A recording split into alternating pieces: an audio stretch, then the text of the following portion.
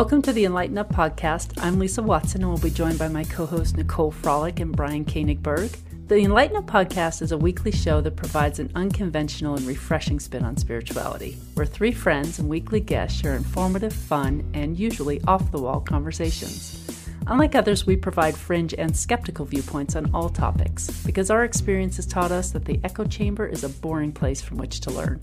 So regardless of where you are in your spiritual journey, we can promise you you're going to find a place to fit in here. So we invite you to grab a drink and listen in on our casual, entertaining, and hopefully enlightening conversation. And Enlighten Up is a self-funded podcast, so if you would like to help us to continue to be able to produce, enhance, and expand the show for our audience, then please send your support using the link in the show notes, or go to our website, enlightenup.us, and check out our merchandise shop, where you can purchase merchandise that will allow you to express some spiritual humor. You may also show your support by leaving us a review on iTunes and following us on Facebook, Instagram, Twitter, and YouTube. Thank you all so much for listening and supporting us. And now, let's jump right into the episode. Hi, everyone. Welcome back to the Enlighten Up podcast. We're really happy to have you here today. Lisa, Brian, and myself are excited to invite Zach Vorhies to the podcast. He is a former Google senior engineer turned whistleblower. Zach says that Google created algorithms to hide its political bias within artificial intelligence platforms, that the company targeted particular words, phrases, and contexts in an effort to promote, alter, and reference or manipulate perceptions of internet content. Zach, welcome to the Enlighten Up podcast. Thanks so much for being here today. Thank you. It's my pleasure to be here. Yeah, and I know for everyone who's probably listening to our podcast, because we're a spiritual podcast, they may be wondering how this relates. But you know, on this show, we've talked a lot about the Matrix, and Google right now is manufacturing a reality that doesn't exist. And we've spoken a lot about the Matrix and how the media and big tech use this to influence the way we think by telling us the narratives that they want us to believe. And it's a very subtle form of mind control in a way. And we talk a lot about discernment on the show and understanding how our individual sovereignty can be taken from us through this kind of subtle mind manipulation. But what you've also been exposing is that there's also a national sovereignty being manipulated here, and that's through elections, not just in the US, but through other countries around the world. So we're going to get into all of that.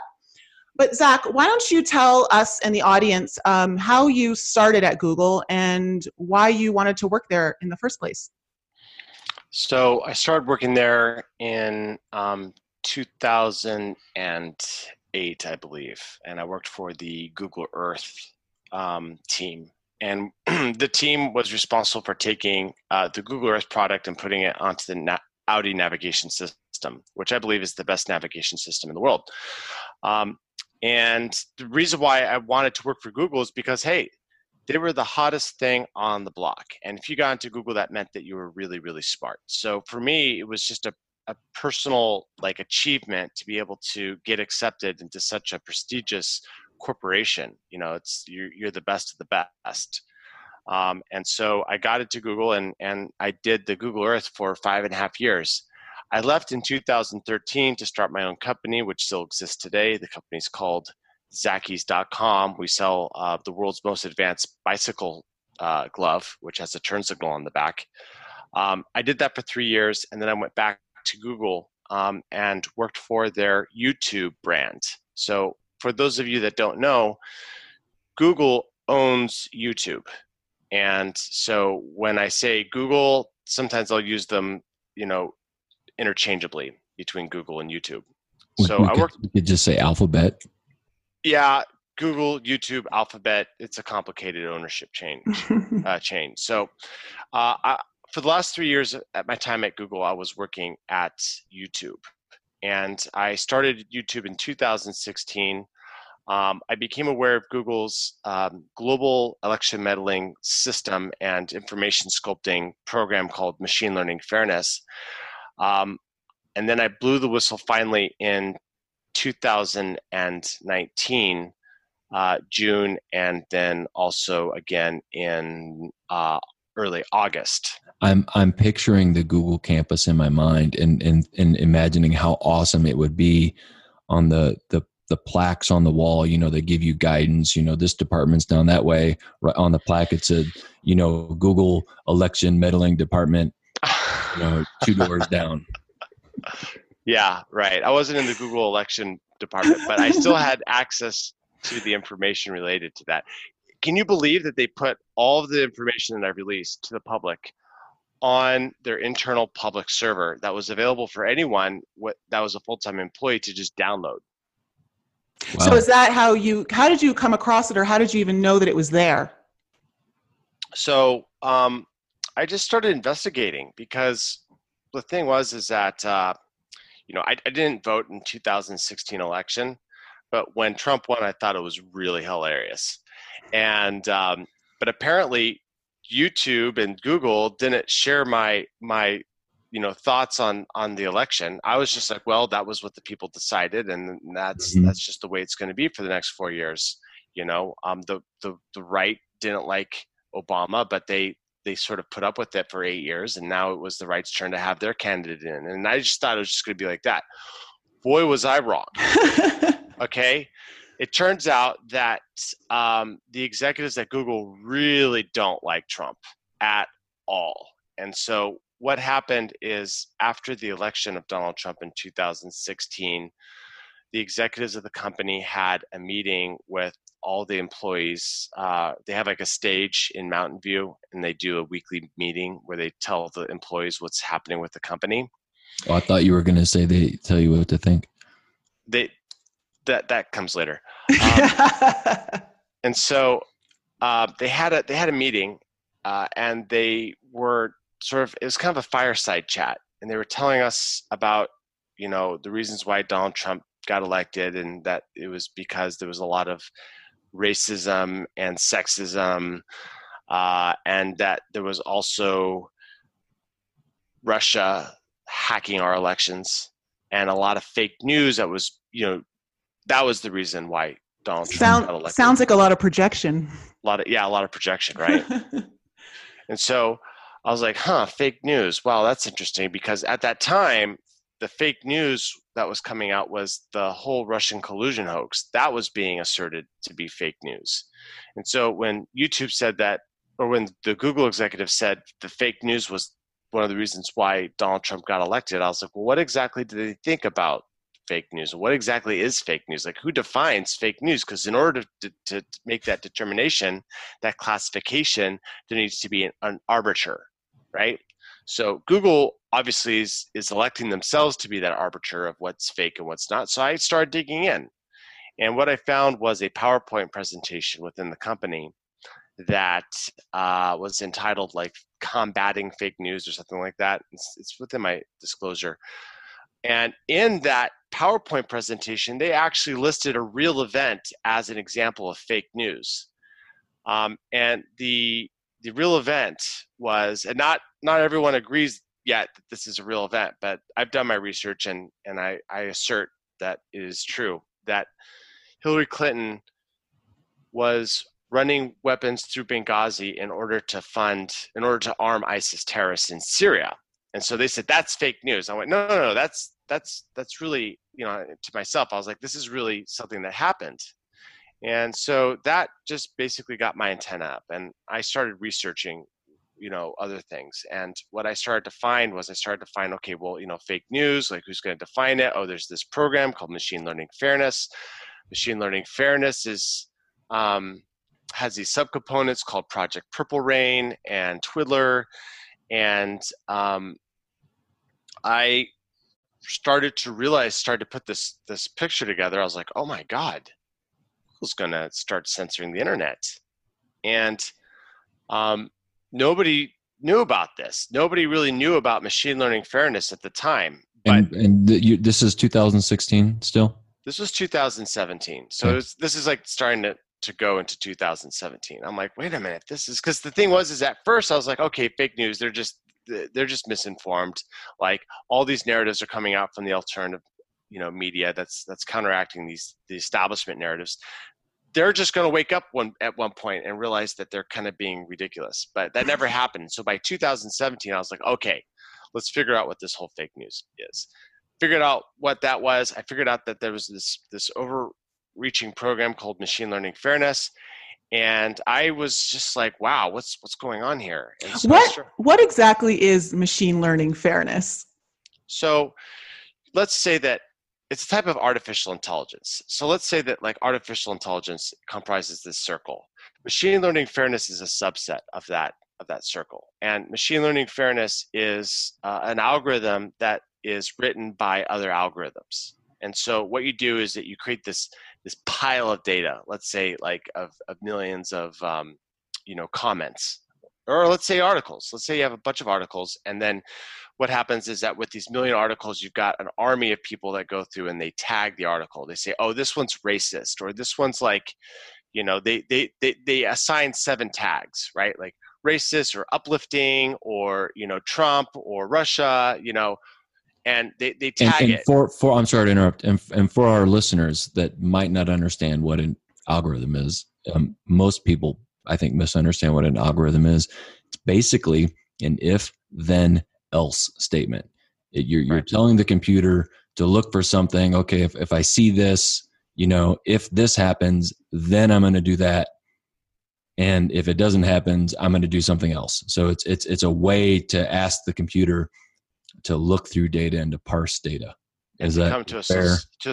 A solution. An example that I like to use a lot is, everyone knows what an algorithm is, because if you ever do the laundry, that's going with an algorithm that's sort of memorized in your head. Put the clothes in the washer and put the soap in, and then start it up, and then put it in the dryer, and then fold. So that's an algorithm, but that's a human algorithm. So human or the computer algorithms have the same sort of thing. They've got these steps that you do and that you come to a conclusion. So a machine learning algorithm is a set of steps that, instead of an explicit line by line, do this, then that, and then the other, you have a network of nodes that take in as input, like let's say an article. And then these nodes, they act as simulated neurons inside of the brain. Okay, so you imagine like a brain neuron, it gets input and then it like branches out, and then other neurons take in that input and then make decisions on what they're going to do.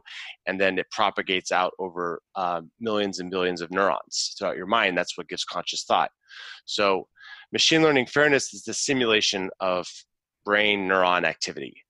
And the way that it works is that you create a network model, and then you feed it data, and then the simulated neurons start firing at first randomly, and then an advisor looks at whether the machine's doing the right thing, and then says no, it's not, or yes, it is. And when it does something right, it reinforces it. So let me give you an example. Like, let's say you've got like a Wally bot, and you're trying to like teach him to like do the laundry, and at first you just just walks around randomly in the room, but then every so often he makes like the right move to go towards the washing machine. Well, you would give him a treat in the same way that you would give a treat to a dog. And through reinforcement and punishments, you can train this machine learning algorithm to do the right thing. And so when you say the right thing, you mean according to? They're doing the task that is desired by the programmed parameters. Exactly. Mm-hmm. And so machine learning fairness. So I'm sorry. So that starts with a human being, which I think is what Nicole was alluding to. Like a human being said, go towards this direction. Yeah. So that's called supervised learning. So the human would be acting as a supervisor.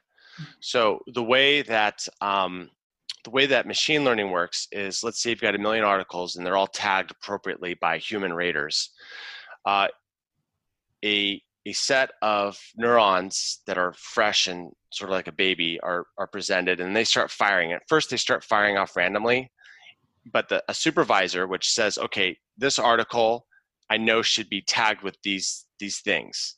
And what it does is that whenever the machine learning algorithm starts to generate something that's close to the right result, it's given a signal that this is the right way to go. And through many iterations of this, a algorithm will grow within the neurons that will produce the right result. Mm-hmm.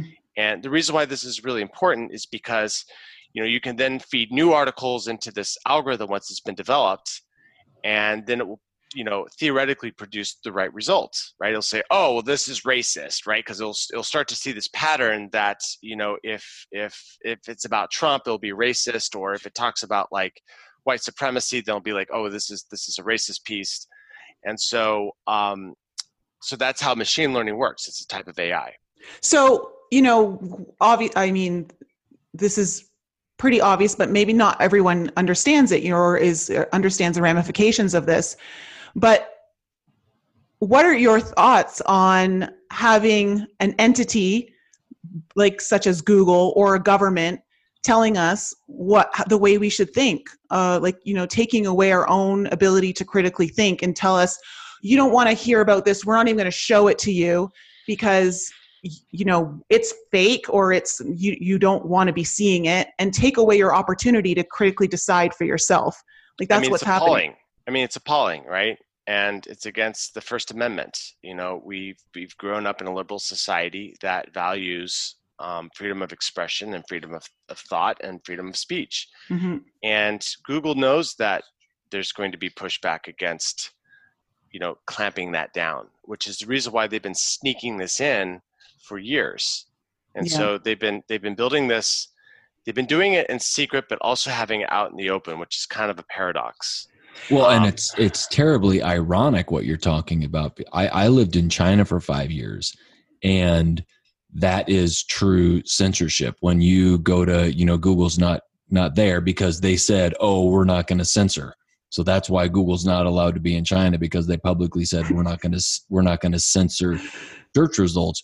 And when you go to Yahoo, if you type, from within mainland China, and you're in Yahoo, and you type in Tiananmen Square, 0 results. There's not like the internet, like nothing exists with those words. That's censorship. Right. That's true censorship.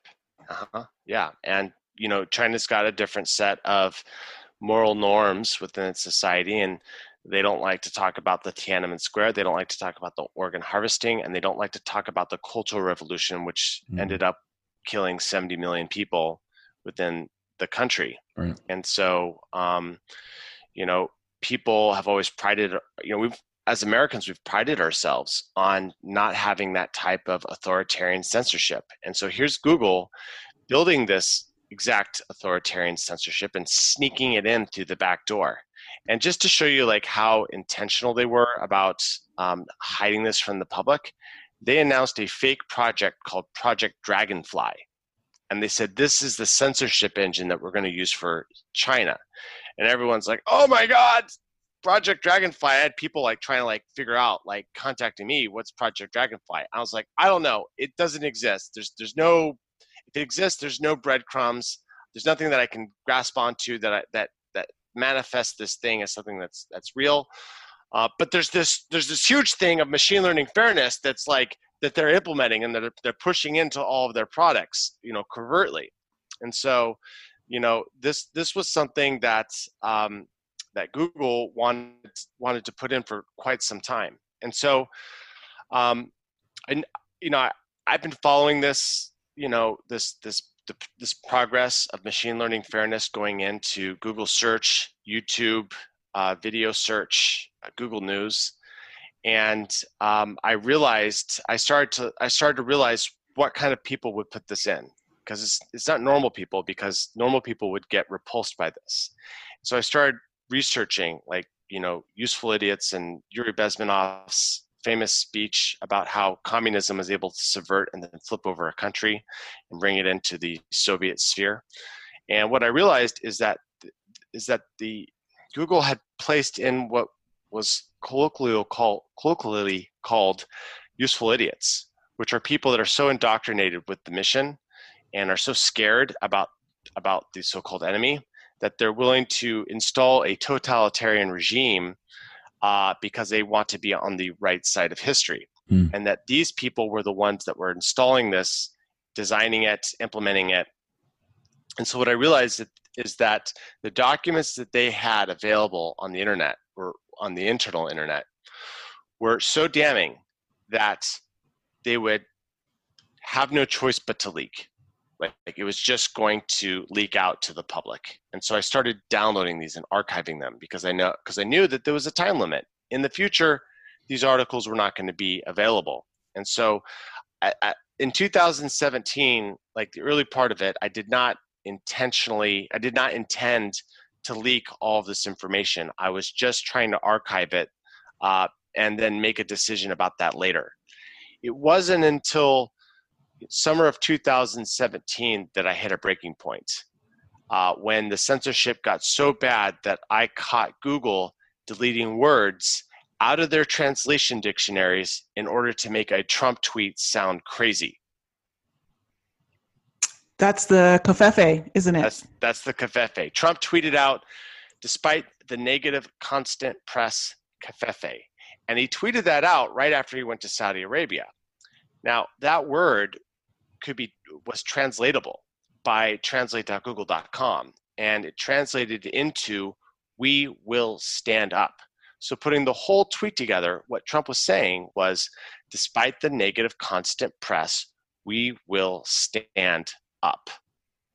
So, wow, okay. So, so the reason, why did they delete it? Google deleted the word covfefe because the New York Times ran an article saying that covfefe wasn't a word. And Google created a design document saying we need to get rid of this word, citing the New York Times article. What language is it a word in? It was Arabic. Okay. So it was an Arabic. He was in Saudi Arabia at the time, right?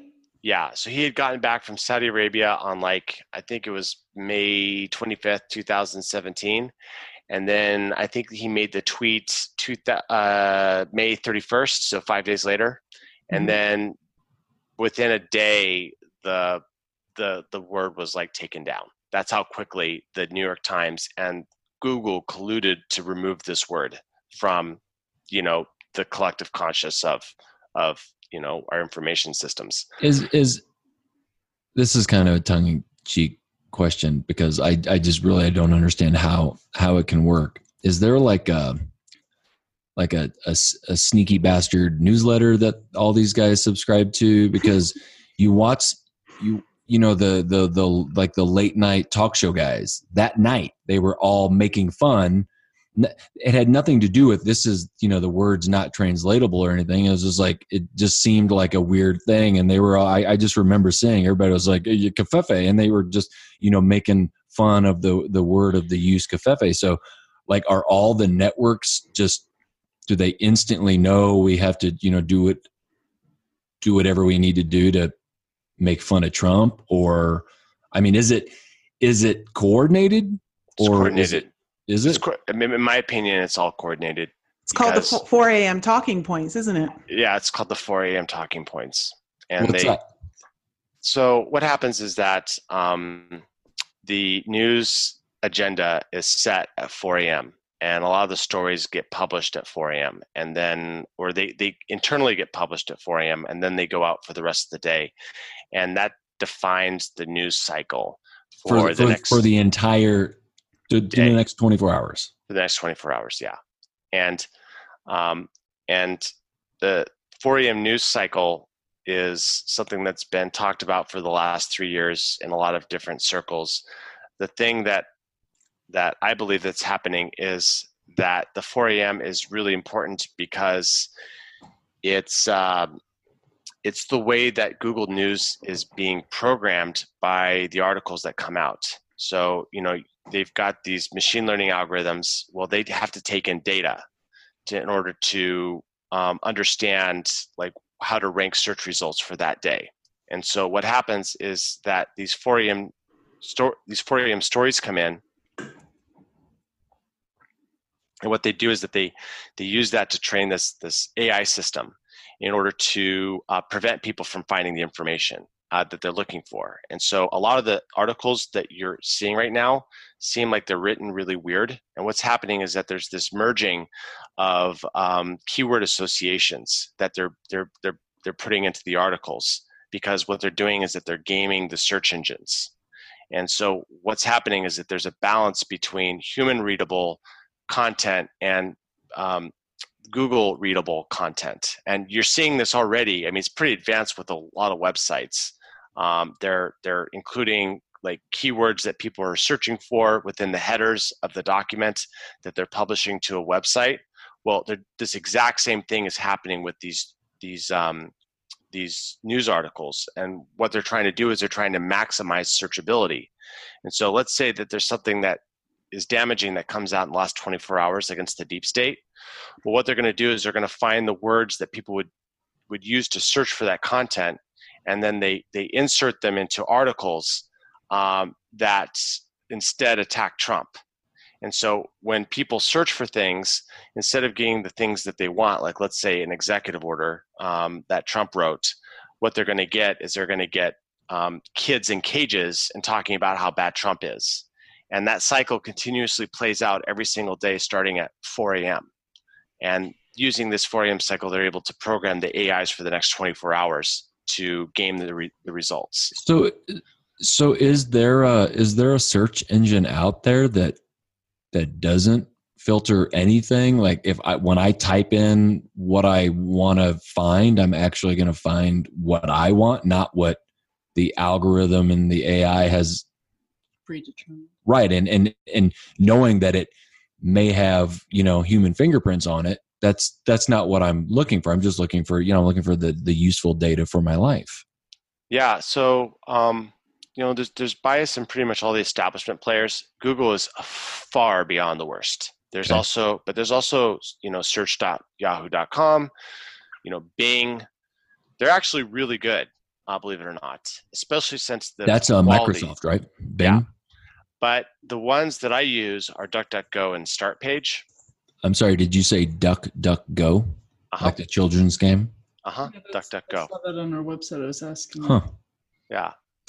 Didn't DuckDuckGo get bought by Google recently, or is? I can't figure that out. Like I keep on hearing like stories that they are, but then other people are saying, no, that's fake news. They're still independent. So I haven't been able to find any evidence other than we'll never know the truth, will we?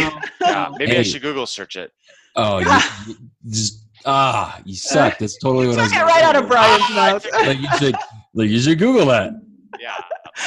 Okay, so it's go ahead. Obviously what you're doing is talking a lot about the nefariousness of corporations like Google. Do you think that you doing what you're doing, you being on this show and you being on other shows and being, the quote unquote Google whistleblower, do you think that just makes people use Google more? I mean, Google can't be, I know you're afraid of what Google can do to you, or I want to understand that.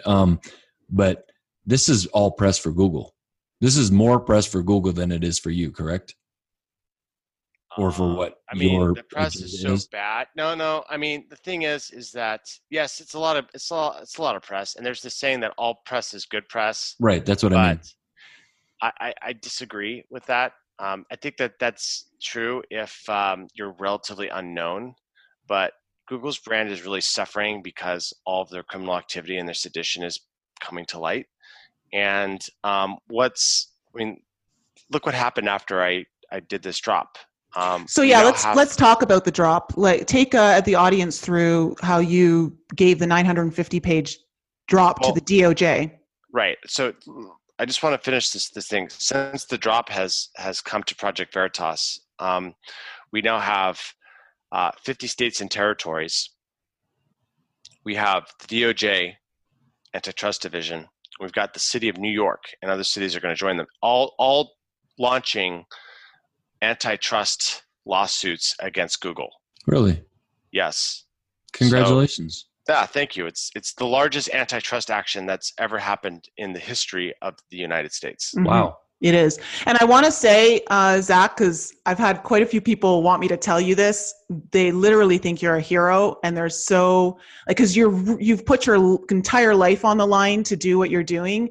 And a lot of my friends who are wanting this corruption exposed just extend their deepest gratitude to you. Thank you. I'm honored. Yeah. So I want to get back to your question, Yeah. Nicole.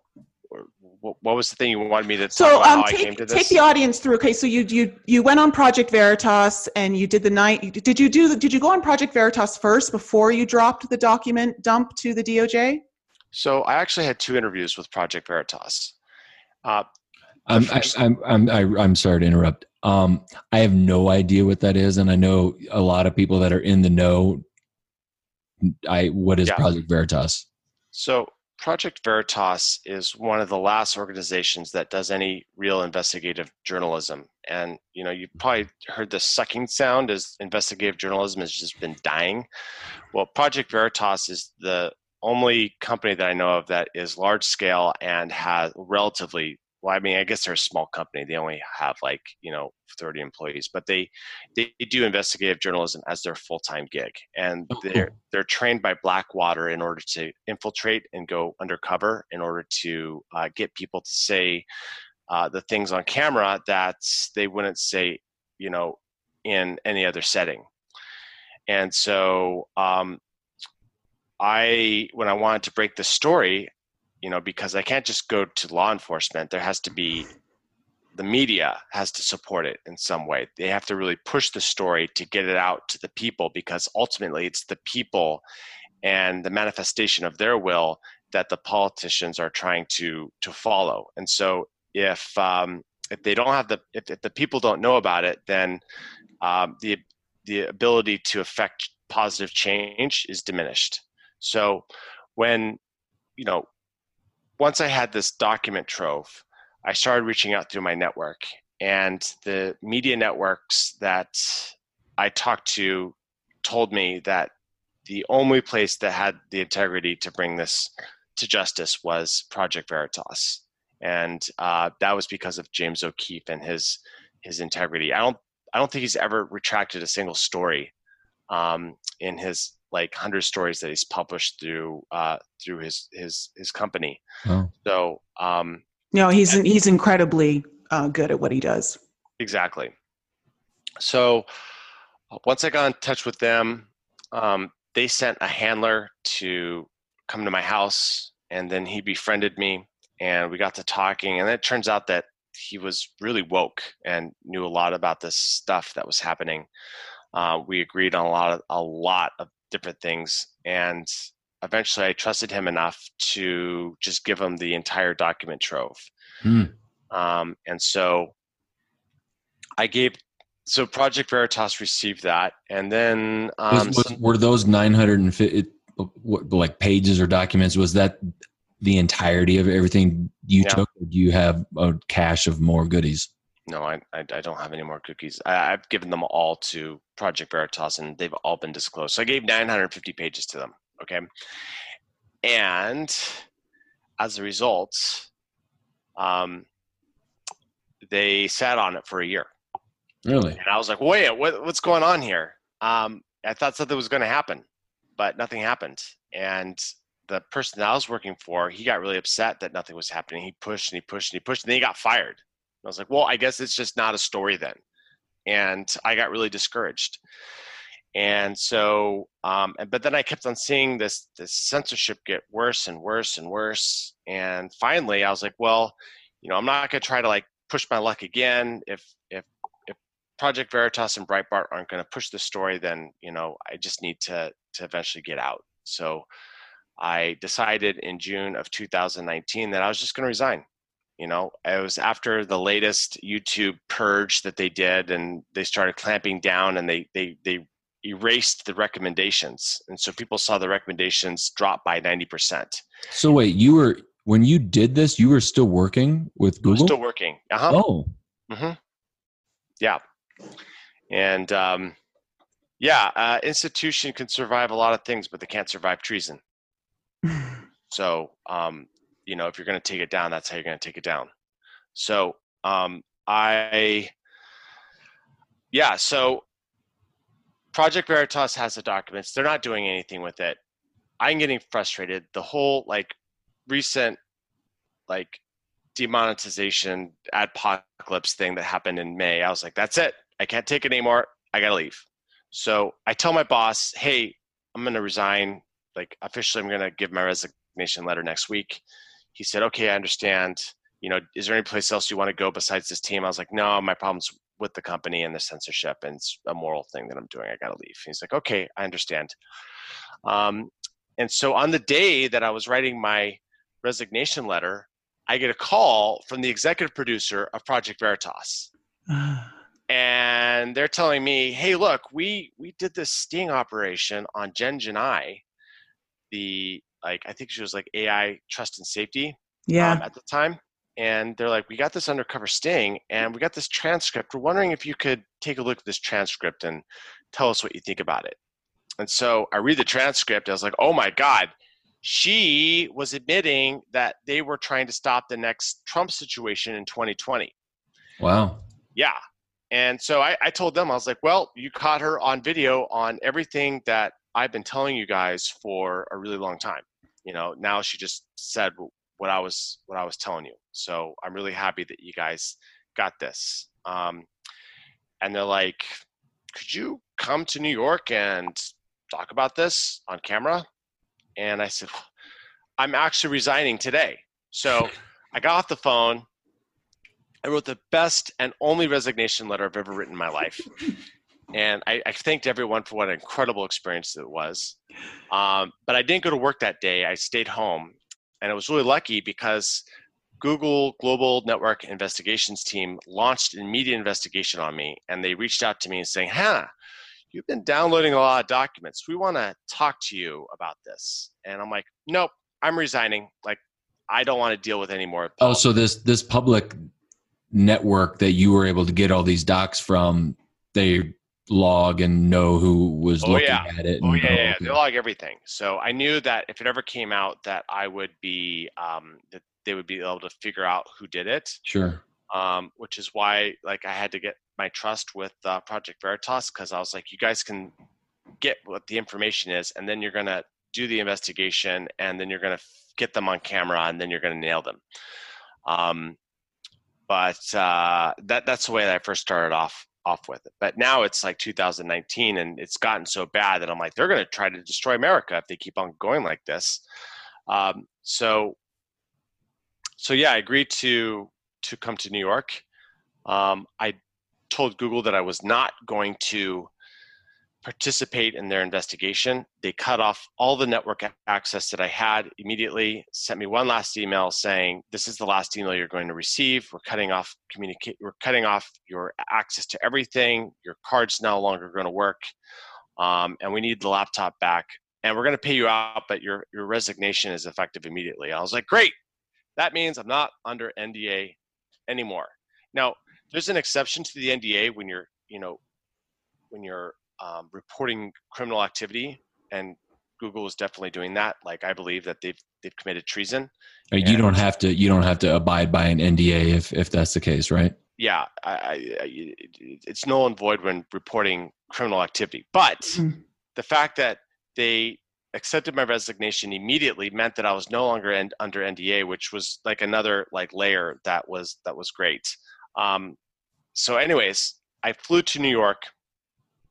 I got in the chair, and I under the cover of anonymity, I disclosed to the public what Google was really doing, and that video was, it was interspersed with video of Jen Janai admitting that they were trying to stop the next Trump situation. Yeah. So they changed your voice. They blacked you out. Like, no one could really know who you were. Right. And they also released 2 pages out of the 950 showing that it was an awesome slide too. It was like, content's generated, then it's aggregated and filtered, and then it's pushed to the user, and then people like us are programmed, and then the cycle repeats. Mm-hmm. So they were literally admitting that there's this generalized filter bubble where if they filter the content, then it will over time create a new society.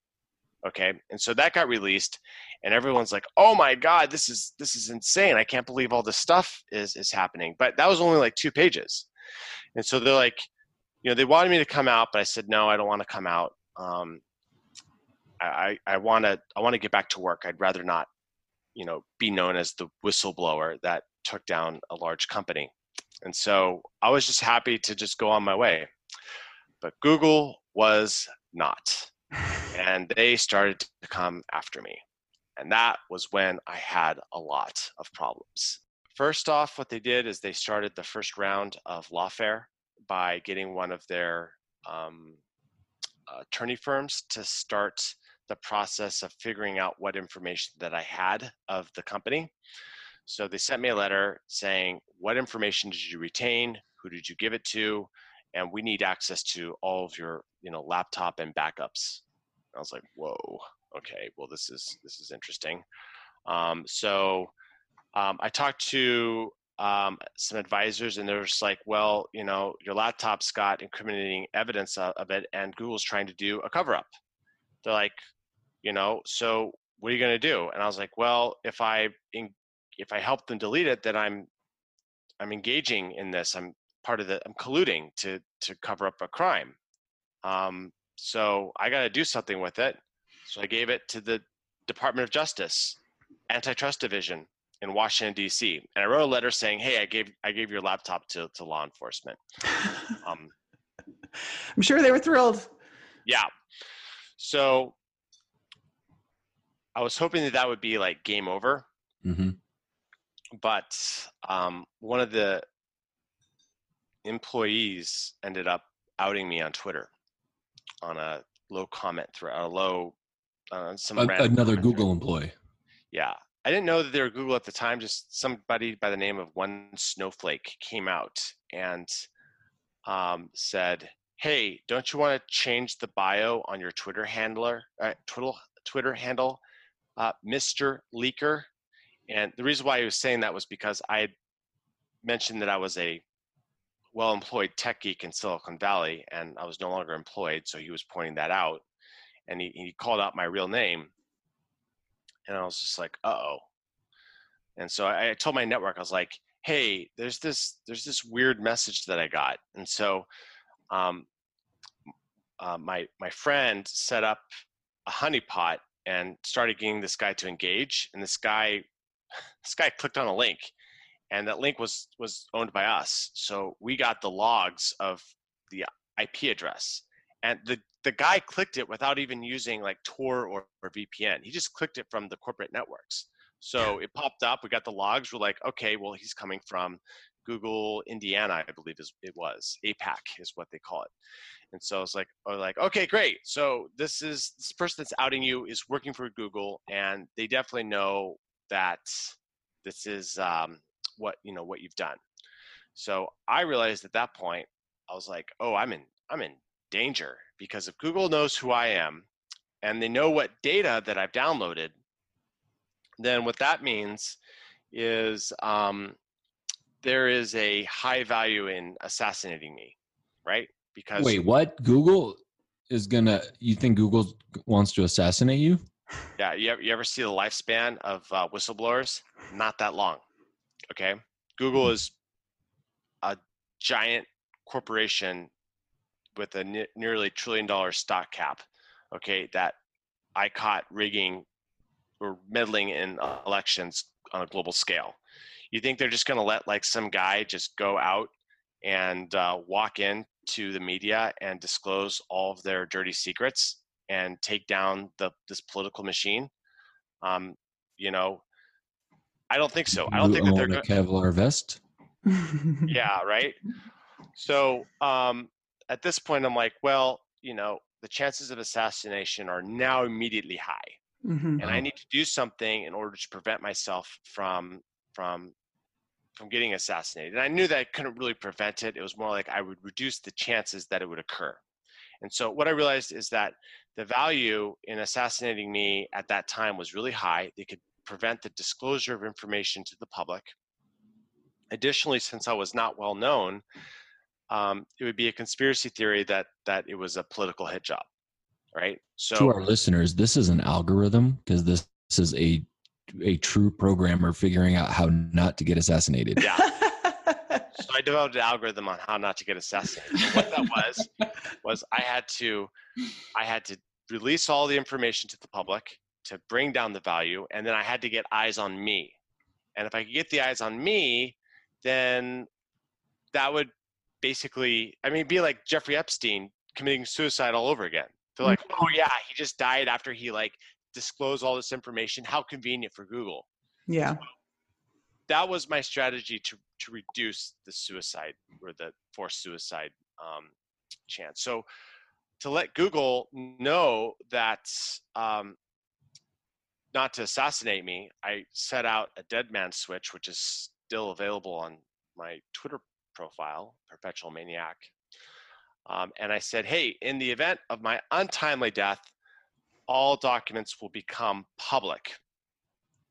And so I tweeted that. Well, a few hours later, Google called in a wellness check. But unfortunately for them, they fell for my decoy address. So instead of sending the police to my address in San Francisco, they sent the police to Richmond. So the Richmond police show up. They're trying to get a hold of me.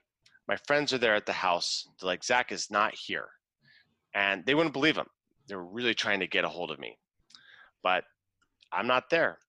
So eventually the police leave. And my friend gives me a call and he's like, yo, Zach, like these people really, really, really, really, really want to get their hands on you.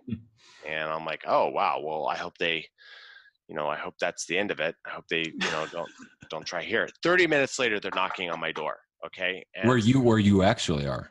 Where I'm actually are. Right. So I've got like a gate and then I've got like a door. It's kind of the San Francisco, like, on a busy street sort of thing. So we've got like a metal gate. That's a security gate. Well, they're on the outside, like ringing the doorbell on that gate. And I'm like, yep, I'm on the second floor. I'm like, I'm not going to answer this. So I lay low.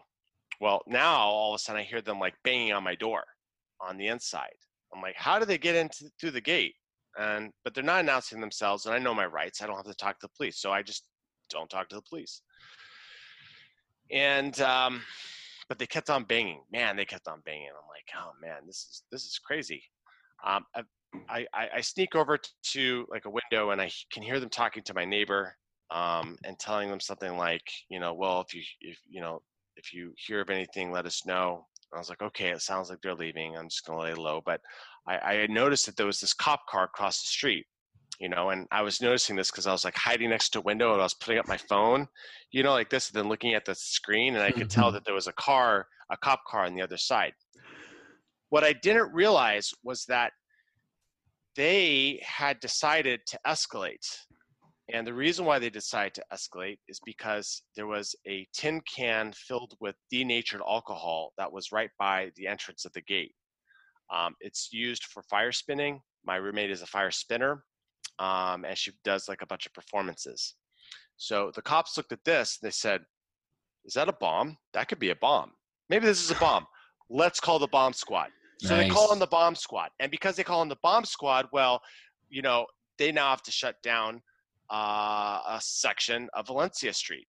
So they shut off 20th of Valencia all the way down to 22nd of Valencia. Okay, shut it down. The theater right next to me gets evacuated. The SWAT team's called in, and there's police officers with sniper rifles that set up to the other roof. Now I don't see this. All I see is that there's a cop car on the other side. And I'm like, wow, man, they're really hanging out. What's going on? And so what I do is I'm like, you know what? Like, I'm just going to go into my room and I'm going to start playing video games. And then I'm just going to wait this whole thing out. So I'm sitting there playing video games and I hear this like helicopter, like coming really close to the house.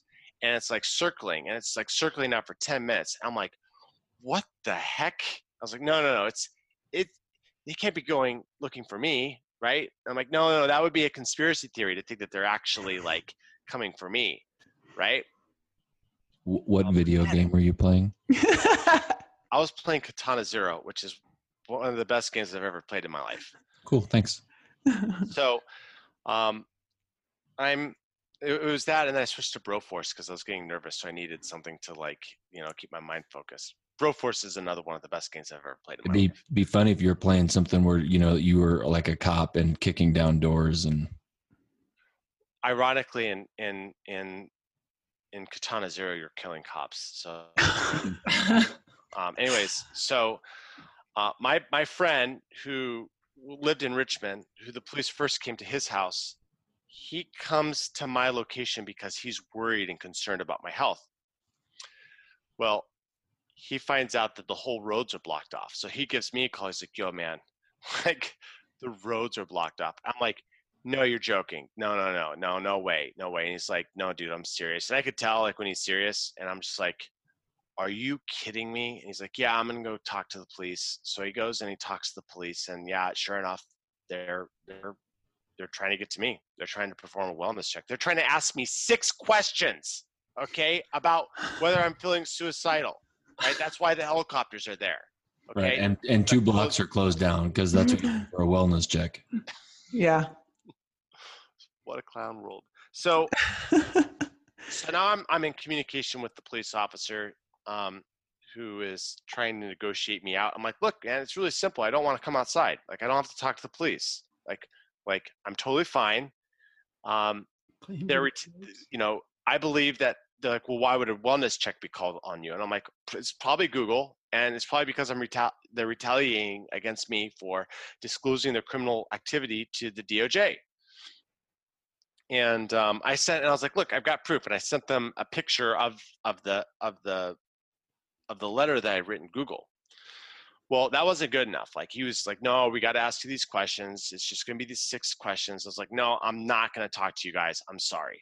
So I'm in there, and then my buddy Will, he calls me back, and he's like, yo, man, they're really not going to leave. They're going to stay here for as long as it takes. They're going to set up shifts. They're just going to keep on like doing this until you come out of the house. Can you explain to the audience why you were so adamant about not answering the questions?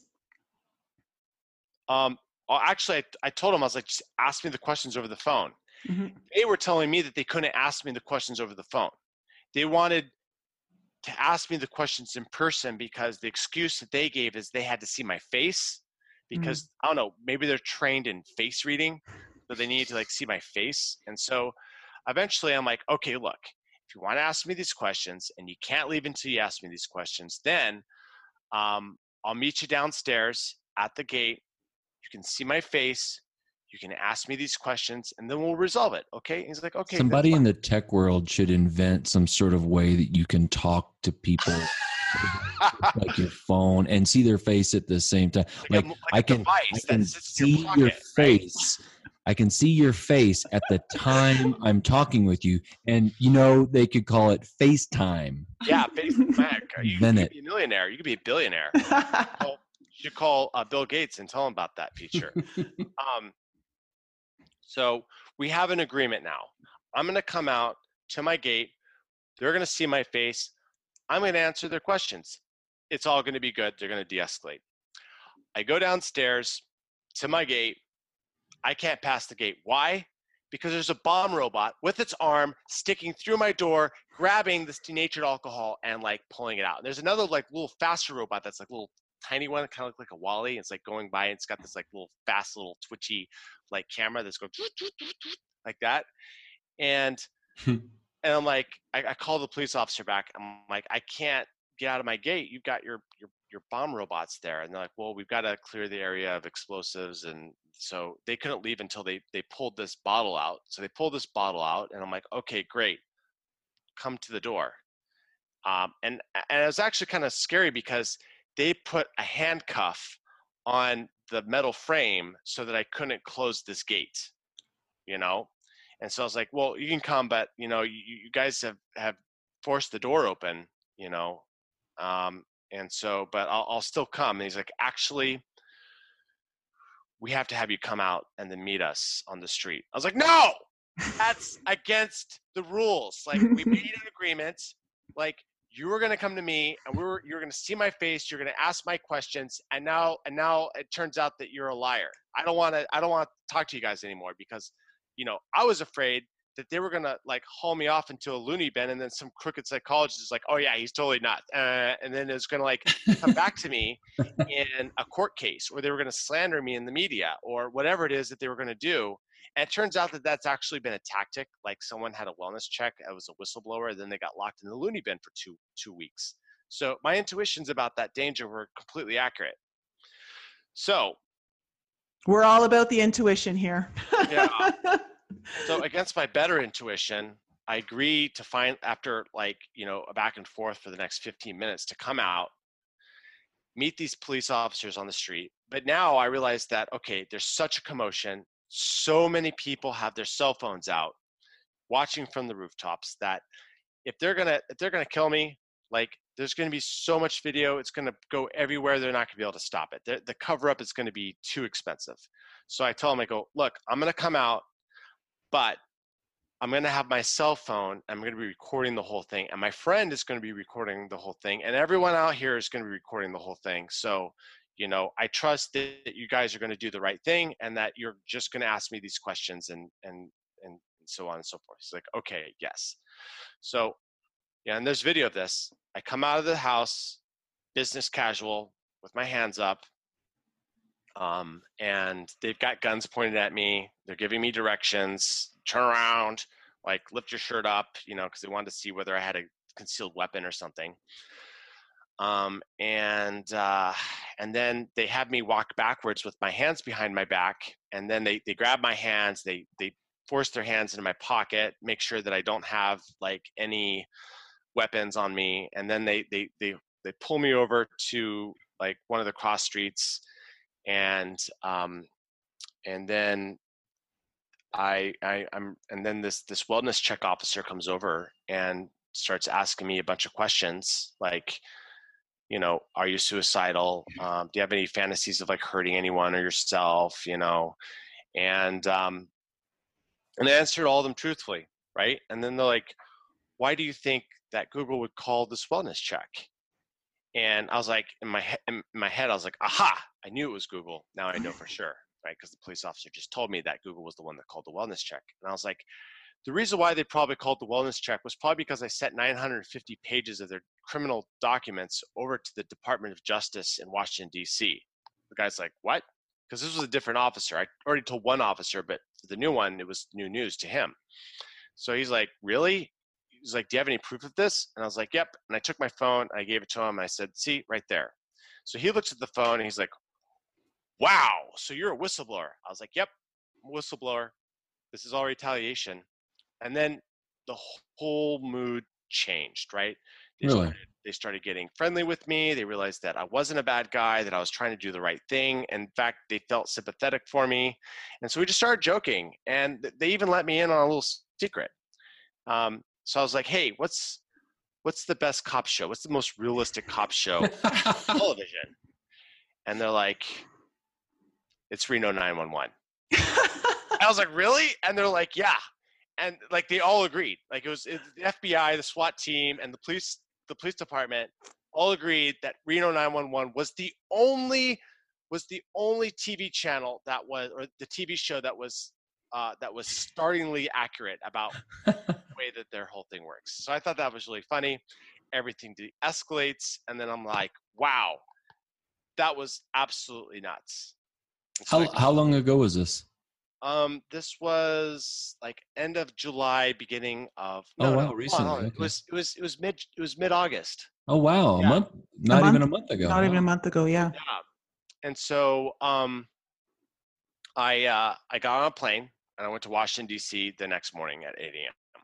and I went to a safe house in Washington D.C. Because I thought that it was going to be way safer than San Francisco.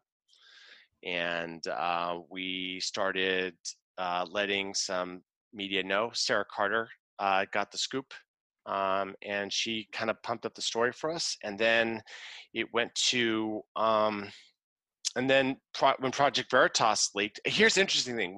So I came out again on Project Veritas, but this time I was like, I'm taking off the mask of anonymity, and now I'm releasing all 950 pages to the public. And the day before we were going to release this video, Donald Trump tweeted the previous Project Veritas tweet on his Twitter page with the whistleblower, the previous whistleblower, or one of the other, so it's funny. I blew the whistle anonymously. Then this guy, Greg Coppola, came out and he blew the whistle, and then and did it like showing his whole face, but not disclosing any documents. From Google as well? Yeah. And so Trump retweeted Craig Coppola's interview to try to like make everyone pay attention to Project Veritas. And so we released to the public. It was a great thing that came out, and it was a huge news story. Unfortunately, it was the biggest news story of the year, so it didn't quite catch the virality that we didn't get the 4 a.m. talking point. No, it was like something going on with Iran. There was a stock market crash that happened at the same day, and then there was like 2 like mass casualty events that happened. Like one was against the police officers. So it's just like, and then we came out and people were like, "Oh my God, my base is melting because of all the news." But unfortunately, we weren't able to get quite as big of a news cycle as we had when I first come out anonymously, which was kind of sad. And then the information that I had released was so damaging that that I believe that a lot of it got blacklisted. Like Fox is still barely like tangentially talking about it, but they've mostly pretended like it hasn't happened. Of course, the left-leaning news sites like MSNBC and CNN, the New York Times, they're putting their ears, their fingers in the air, and they're like, nah, I can't hear you. And they're not even recognizing that this story, is existing. And so, but it doesn't matter, because my belief is that every single intelligence agency around the world has downloaded these documents. The attorneys have downloaded these documents. Academics have downloaded these documents. Robert Epstein, the psychologist who has been blowing the whistle on Google's election meddling, he downloaded all these documents. He's just like, man, this is a treasure trove. And now what you're seeing is that as the result of all this leaking, the city, state, and federal government are now enacting antitrust litigation against Google. Yeah, it's I think it's going to the Supreme Court on Monday, right? Or something's happening in the Supreme Court on Monday.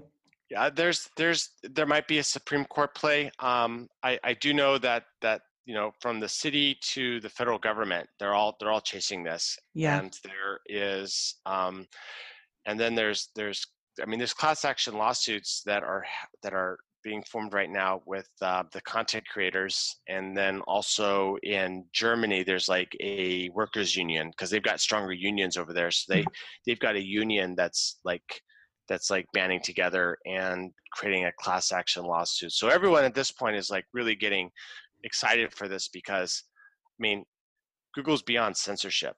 Like it's draconian. Mm-hmm. They've gone against their mission statement of organizing the world's information, making it universally accessible, and they've sacrificed everything so they could support Hillary Clinton.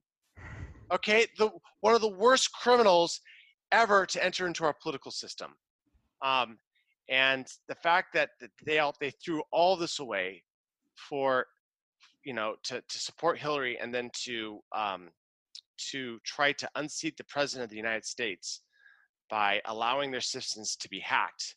Oh yeah, and then now they're continuing to do it by canceling Tulsi Gabbard's ad account mysteriously right after she had a strong showing in the DNC debates.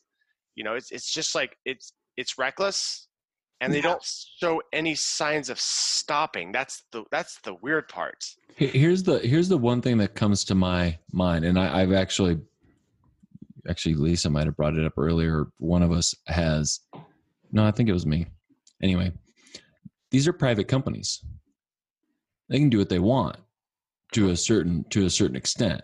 So, if Twitter deletes somebody's, account, and you say mysteriously, that's my company. I can do whatever I want. You're using my platform, and I guarantee you, when you signed up for Twitter, you click the checkbox that nobody reads. It says this is what we can do, and I bet buried somewhere in their user agreement is we can remove your account anytime we want to.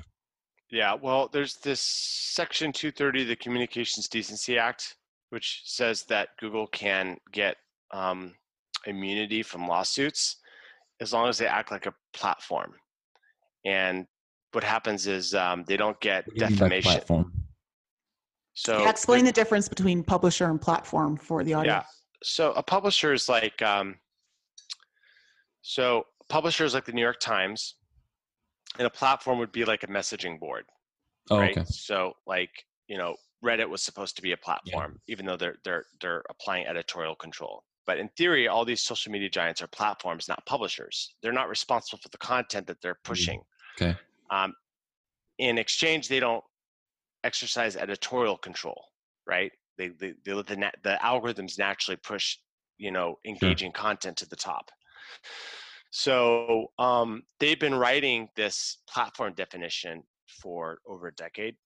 I think that that came in 1996 with the Communications Decency Act. It may have been amended later, I'm not sure, but they've been writing this for over a decade. But are you saying that because they are censoring it, or because they are controlling the algorithm, that is editorial?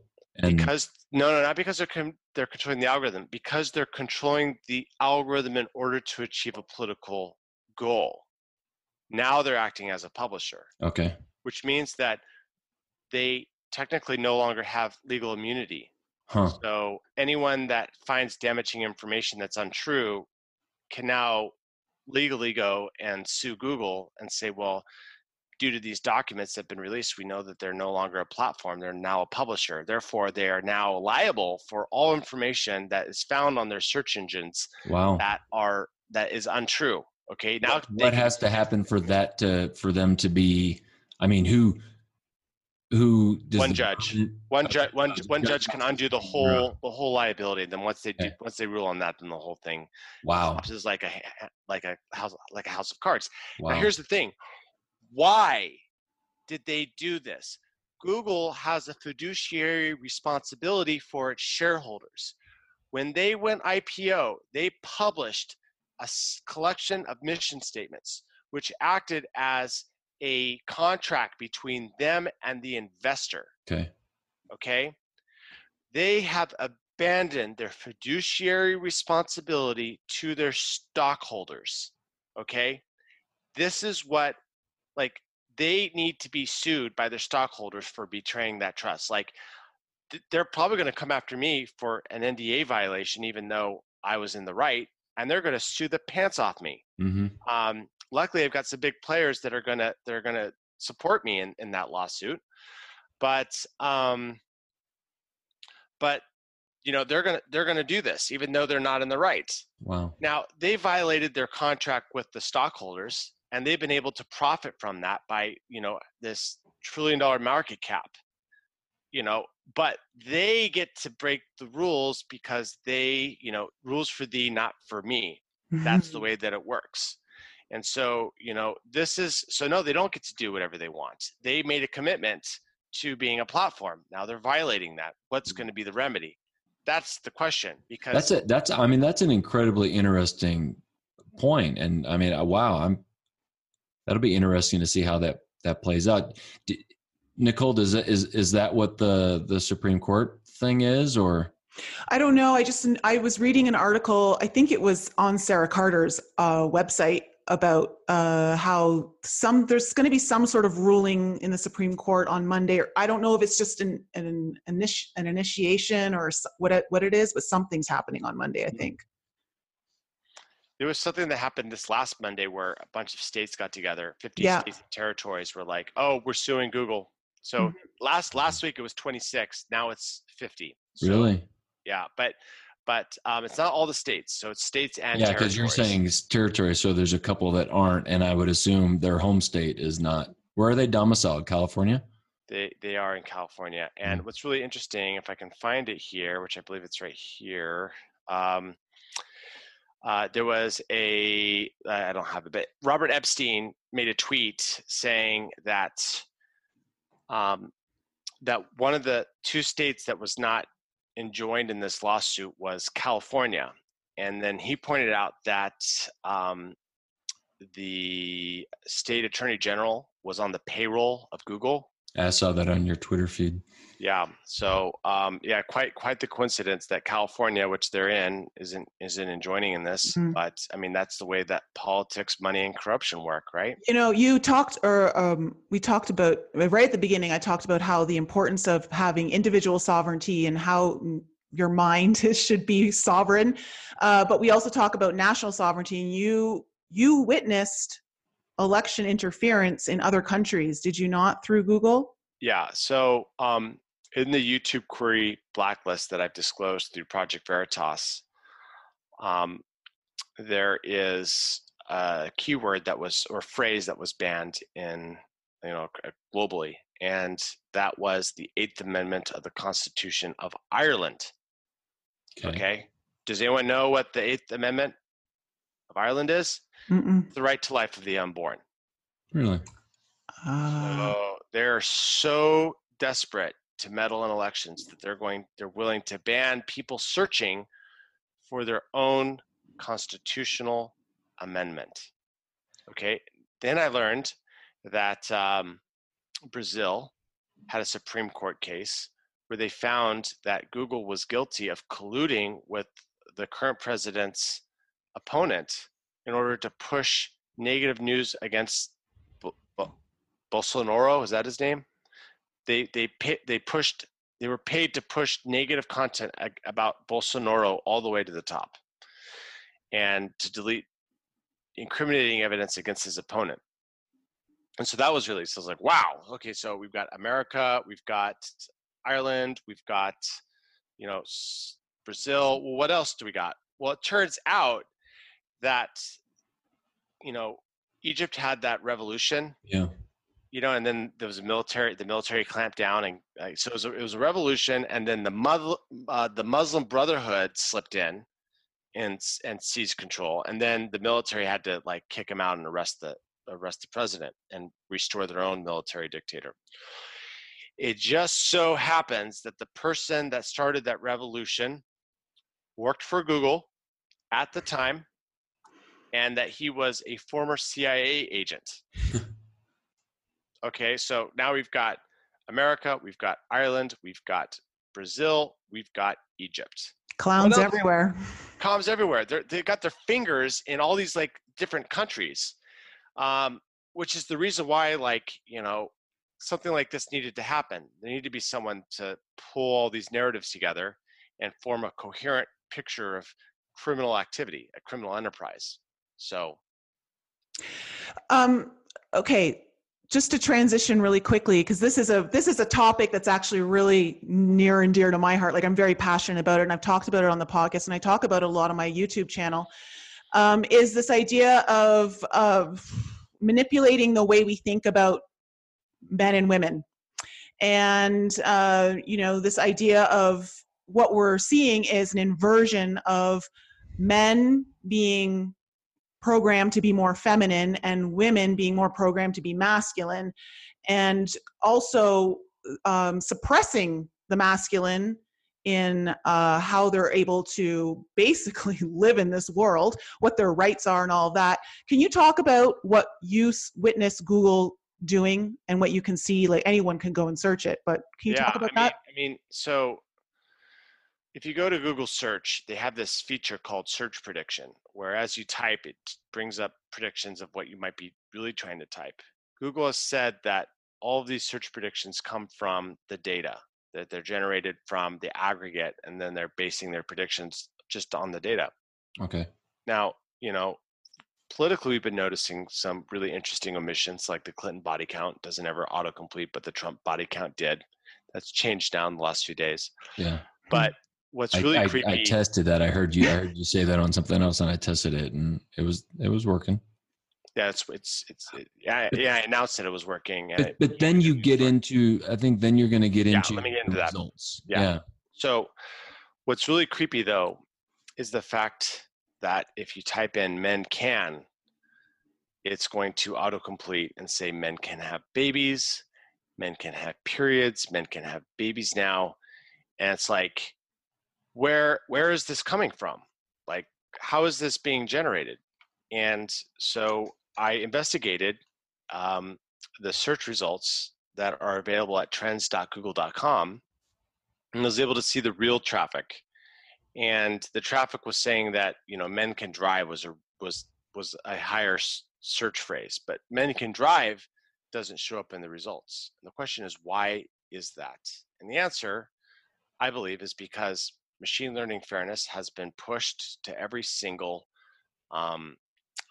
major product, and they're trying to rewrite objective reality because they think that objective reality is unfair. And those aren't my words, that's their words, right? There is a document that defines algorithmic unfairness. And what they say is that, for example, let's say someone's searching for CEO, and if most of the results come back male, although that's represented by objective reality, it can still be considered algorithmically unfair.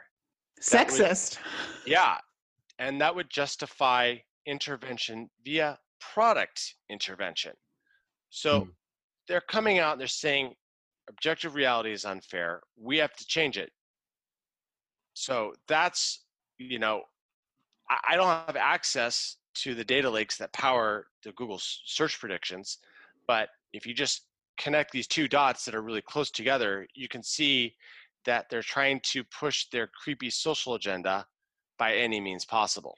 Let me ask you this, because to me there are two things at play here.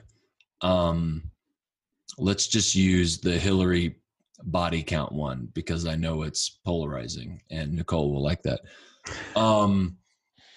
I know how to spell the words body and count. So I don't need the internet, the Google, to autocomplete for me. So that's one issue.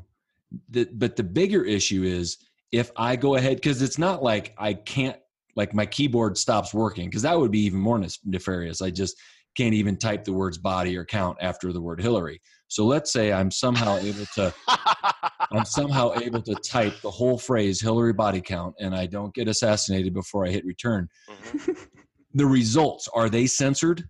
Or, because I understand what you're saying by forcing it up to the top or from keeping it from auto-completing. But again, if something keeps me from auto-completing, I don't care because I'm intelligent and I can spell. But once I hit return and I've typed out my whole phrase, is Google am I also getting limited? Or yes, once I type out the whole phrase, do I have access to the data that I want? Yeah. So this goes back to the 4 a.m. sort of talking points and how the media uses their articles to program the news. So what's happening is that if someone types in Clinton body count, they're going to come to websites that are talking about the Clinton body count. And so what the deep state is doing is that they're injecting noise into the system. And so what they do is they write a whole bunch of articles that talk about how preposterous this is that people around Clinton have died. And then they seed that into the results. And then what Google has been doing is that they have decided that certain news organizations have a high authoritativeness score. And so those websites are being pushed to the top. And so the websites that talk about the Clinton body count, in the real way, they're not considered authoritative. So they get pushed lower. So if I go to Google, Bing, Yahoo, DuckDuckGo, and I do the same result, I'm going to get the same search, I'm going to get 4 different results. Like some are going to give me, there's not one. Try it right now. Go to bing.com. You buy a computer? Yeah, I am. I have to be. We're on the internet, dude. Go to Bing. Bing. I can't even open. It won't even let me go to Bing because I'm talking to you. Oh man! So Bing doesn't autocomplete for it. Oh no! I had to put in www. That's so 2010 Microsoft. Okay. Clinton. Nothing. No autocomplete at all on that. Okay. So if you go to DuckDuckGo, the top result is whatreallyhappened.com and etherzone.com. If I try it on Google, I already did it, so it's letting me complete it. The top results are something vox.com Rational Wiki. Yeah, NBC News, Newsweek, PolitiFact. Yeah, two completely different kinds of results. Right. So they're trying to push Wikipedia, Vox, Rational Wiki, which is a left-wing narrative control site, NBC News. It's just constantly like all of the PolitiFact, Newsweek.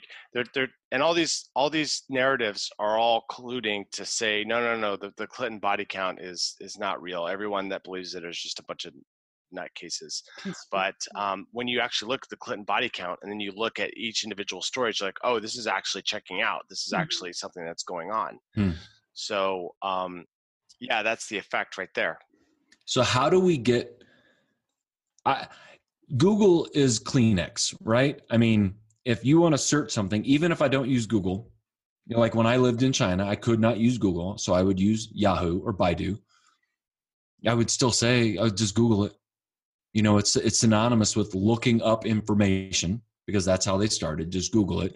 So, I mean, how do you un-Kleenex Google? I mean, how do you turn it into Kleenex or what? No, I mean, when I say Kleenex, it's tissue. It's a generic term. So you're talking about generifying. Kleenex is a brand that is. Everyone says, oh, here's some Kleenex, but it may be somebody else's brand or a generic brand. Google is the generic search engine that everyone says, even if you don't use Google, you just say, the phrase, look it up on the internet is shortened to Google it. Yeah, exactly. So you're asking about how do we pull Google into its trademark into the public sphere and make it so that they don't own it anymore? I don't know. Like Google's a really expensive company, like, Disney. All these other companies, they try to prevent I think it's called genericization of their trademark. So good luck with that. There's a big fight ahead of it. But the thing is that there's actually a couple things that I think are going to happen. One is that I think that people are going to stop. They're going to start to diversify, and they're going to start using other search engines to get a different picture of it, because now that everyone knows how biased Google is, why use it? Also, Google search sucks now. They're not even the best one out there. Like if you're using it, you're getting a non-optimized experience on the internet, in comparison to the other search engines. I would assume most people, and I'm there, I use Google search engine just out of habit because I'm dating myself back to, the early days of the internet. That's what you went to. Yeah. But if you're not going to find the information, you now know that you're going to go to I have to change. I absolutely will. So thanks for that tip. Yeah. Another thing is that the Gmail system that they have also sucks. They're selling your address. People are spamming you. The email client is just totally screwed up. It doesn't work well anymore. They've attempted to rewrite it with Inbox, but they reverted that. And at this point, it's a legacy app that they've ruined. And now I use something called Proton Mail, and it's a superior experience. Like the app works really fast. It's snappy. It doesn't have all the problems, and it provides end-to-end encryption, which Gmail does not. So, there's this Google detox process that people are now engaging in, and we can just leave the Google ecosystem and start using alternatives. Now, some of the alternatives, like the BitChute alternative to YouTube, is not quite there yet, but it's getting better, right? What BitChute looks like now is what YouTube looked like in its early days, and it's going to continue to get better. Minds.com is another one. There's these new social networks that are coming. Gab is really good. Gab is really good. Vote instead of Reddit. And so what you see all these alternatives popping up all over the place. And if you don't want to be censored, then you don't have to be. You can go to these other platforms. And that's like the number one thing we can do, because no matter what happens with the antitrust, if people don't use their systems, then they're not being censored. And we all know that now. And so, I'll switch. I'll stop using Google. There's no sense in, if I'm not getting the results I want, I don't want anyone filtering it. So, yeah. Before we go, Zach, I wanted to ask you, because one of the things that happens on our show, we talk a lot about a lot of different spiritual things here, and, you know, kind of coming out with whatever, if you're increasing your intuition and you whatever's happening, maybe you're getting visions. Do I need to burn incense for this? Like, you could if you want.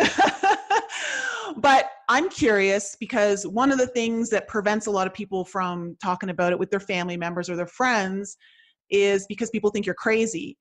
How was your experience at Google when you started understanding all this stuff? Like, were you able to talk to your employees about what you were discovering? Like, what was that like?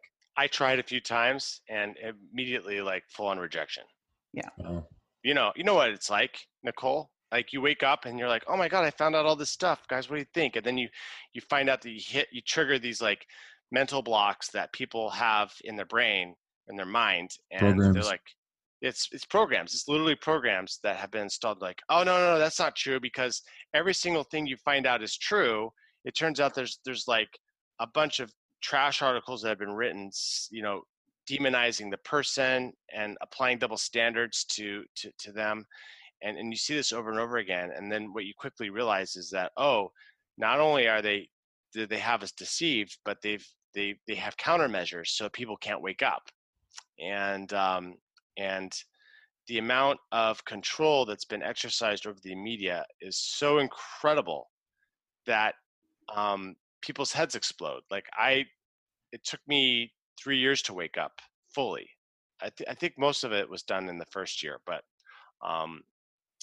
once I woke up to the whole state of the world, I lost a lot of friends. I lost like half my friends. Mm-hmm. You know, a lot of my family members. I mean, my brother's about to pump his kid when he's born full of vaccines. You know, his wife is dead set on putting every single vaccine to the kid and not letting anyone who hasn't been vaccinated for the flu to, like, not interact with the kid. I'm trying to wake him up saying, no, the science is not supporting that vaccines are safe.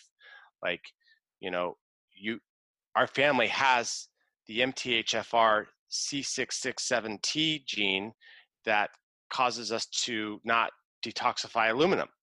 Like, don't, like, at least slow down the vaccination. Like, I got totally rammed for expressing science and, you know, credible opinions by doctors and nurses. And how do you reach these people? Mm-hmm. Like, you know, part of me just wants to cut off the sleepers, and, you know, I've got like an island now of people that are woke, and we're great. Like, it's a very loving community. You know, we understand what's going on with society. You know, we're trying to be the guiding light to a lot of other people, but, like, the amount of cognitive dissonance that exists in society is just I never thought that it would exist to the extent that it does. I thought that people were a little funny, you know, what they believed. You know, they're kind of like a little bit sheepish, but I didn't realize how far the rabbit hole actually went. Mm. Yeah, it goes really deep. And it's interesting because, you know, Lisa and I, we've been really kind of aware of a lot of this stuff since our teenage years. And of course, it opens up more and more as you go through this. But I would express this stuff when I was in my late teens, early 20s to my family. And I started off with more of the healthcare stuff, like what you were just talking about. And I would just get laughed out of the house. They're like, Nicole, doctors would never do that, or the government would never do that. And I was just always the conspiracy theorist of the house. And it's hard when, I mean, this was 20 years ago. And so now I feel like, there's a lot more people that are waking up to it. But I've realized how much people have based the truth of who they are into this narrative that they've been fed, spoon-fed. It's not even like people... In all directions. And it comes from everywhere. Everywhere. Music, movies, news, magazines, everywhere. And just realizing how much that if they were to even believe part of that, I think they wouldn't even know who they are. And that's what's causing people to have this cognitive dissonance and shut down. I'm like, no, you can't tell me that, because if you're telling me that, then that means I've allowed someone to lie to me my entire life. And what does that say about me as a person? Yep. Mm-hmm. Yeah. It's a tragedy. Yeah. So, well, thanks so much, Zach, for coming on, and thanks so much for being so forthcoming with everything you're doing. You're doing huge work. We all try to make a difference in this world in our own way, and you've just made a huge splash in the ocean, as far as I'm concerned. And thank you for being a part of Google Earth. I'm a landscape architect, and I've used Google Earth Pro for a long time, back like day one. So I still use it almost every day. So wow, I can't stop using Google Earth, unfortunately. Yeah, there's it's ArcGIS maybe. That's the yeah. So Zach, tell our audience what you need from them. So to keep you alive. To keep me alive, I need more eyes on me. And so what I'm not asking for donations, I'm not asking for anything except for the audience to find me on Twitter. My handle is Perpetual Maniac. You can also find me under Zach Vorhies, and add me as a friend and follow and like the things that I'm doing, because my Twitter stream has been converted into a news information distribution for the media, and the media is following me. And when I retweet something that's breaking news, it ends up on Zero Hedge. But the thing is that I need engagement. So I need users to come. I need them to like my stories. I need them to click on the pictures, because all those get registered as clicks, and they get registered as engagement. The story goes viral, and what happens is that when people look at my feed, they see the things that are trending, and then those turn into stories. And then when they write a story on it, I send people to re-like their story by retweeting their story on my feed. And so, people want to do something against Google. If they want to do something against Google, follow me, like the things that I like, retweet the things that I retweet if they want, but the likes are more important. And if they can do that, then they're going to be able to assert their sovereignty from the comfort of their own home, optionally in a bathrobe. And stop using Google like I'm going to. Yeah, stop using Google. They're nasty. And somebody send in a Kevlar vest, and we'll make sure we get it to Zach. Yeah. Well, thanks so much, Zach. And we're going to leave all of the links for everything that Zach just talked about down in the show notes, as well as other videos where you can watch him and other interviews that he's done to give you more insight into everything that's going on. Thank you so much, Zach, for being on the show. And thank you to our audience for joining us once again this week. We'll be back with you soon. Thank you all for joining our show. We appreciate you tuning in and supporting us. If any of you have any questions you would like answered on the show, or any guests that you would like to hear on our show, please email that information to us at info@enlightenup.us, or send us a voice message using the Anchor app. There's a super cool feature on there that allows you to send us a message or ask us a question with a touch of a button right from the app. And please continue to support us by following us on Facebook, Instagram, Twitter, and YouTube. And if you haven't checked out Nicole's channel on YouTube yet, head on over there for some more insight from her, or you can visit her website, inflexibleme.com, where you can book a personal coaching session or a tarot reading, watch some of her most informative videos, or you can sign up for her newsletter. And if you're interested in some light language healing, head to my YouTube channel, Lisa Loves Love, or send me an email to lisa@lisaloveslove.com to inquire about your own personal reading. Thank you again for joining us and supporting us, and we'll be back with you all next week.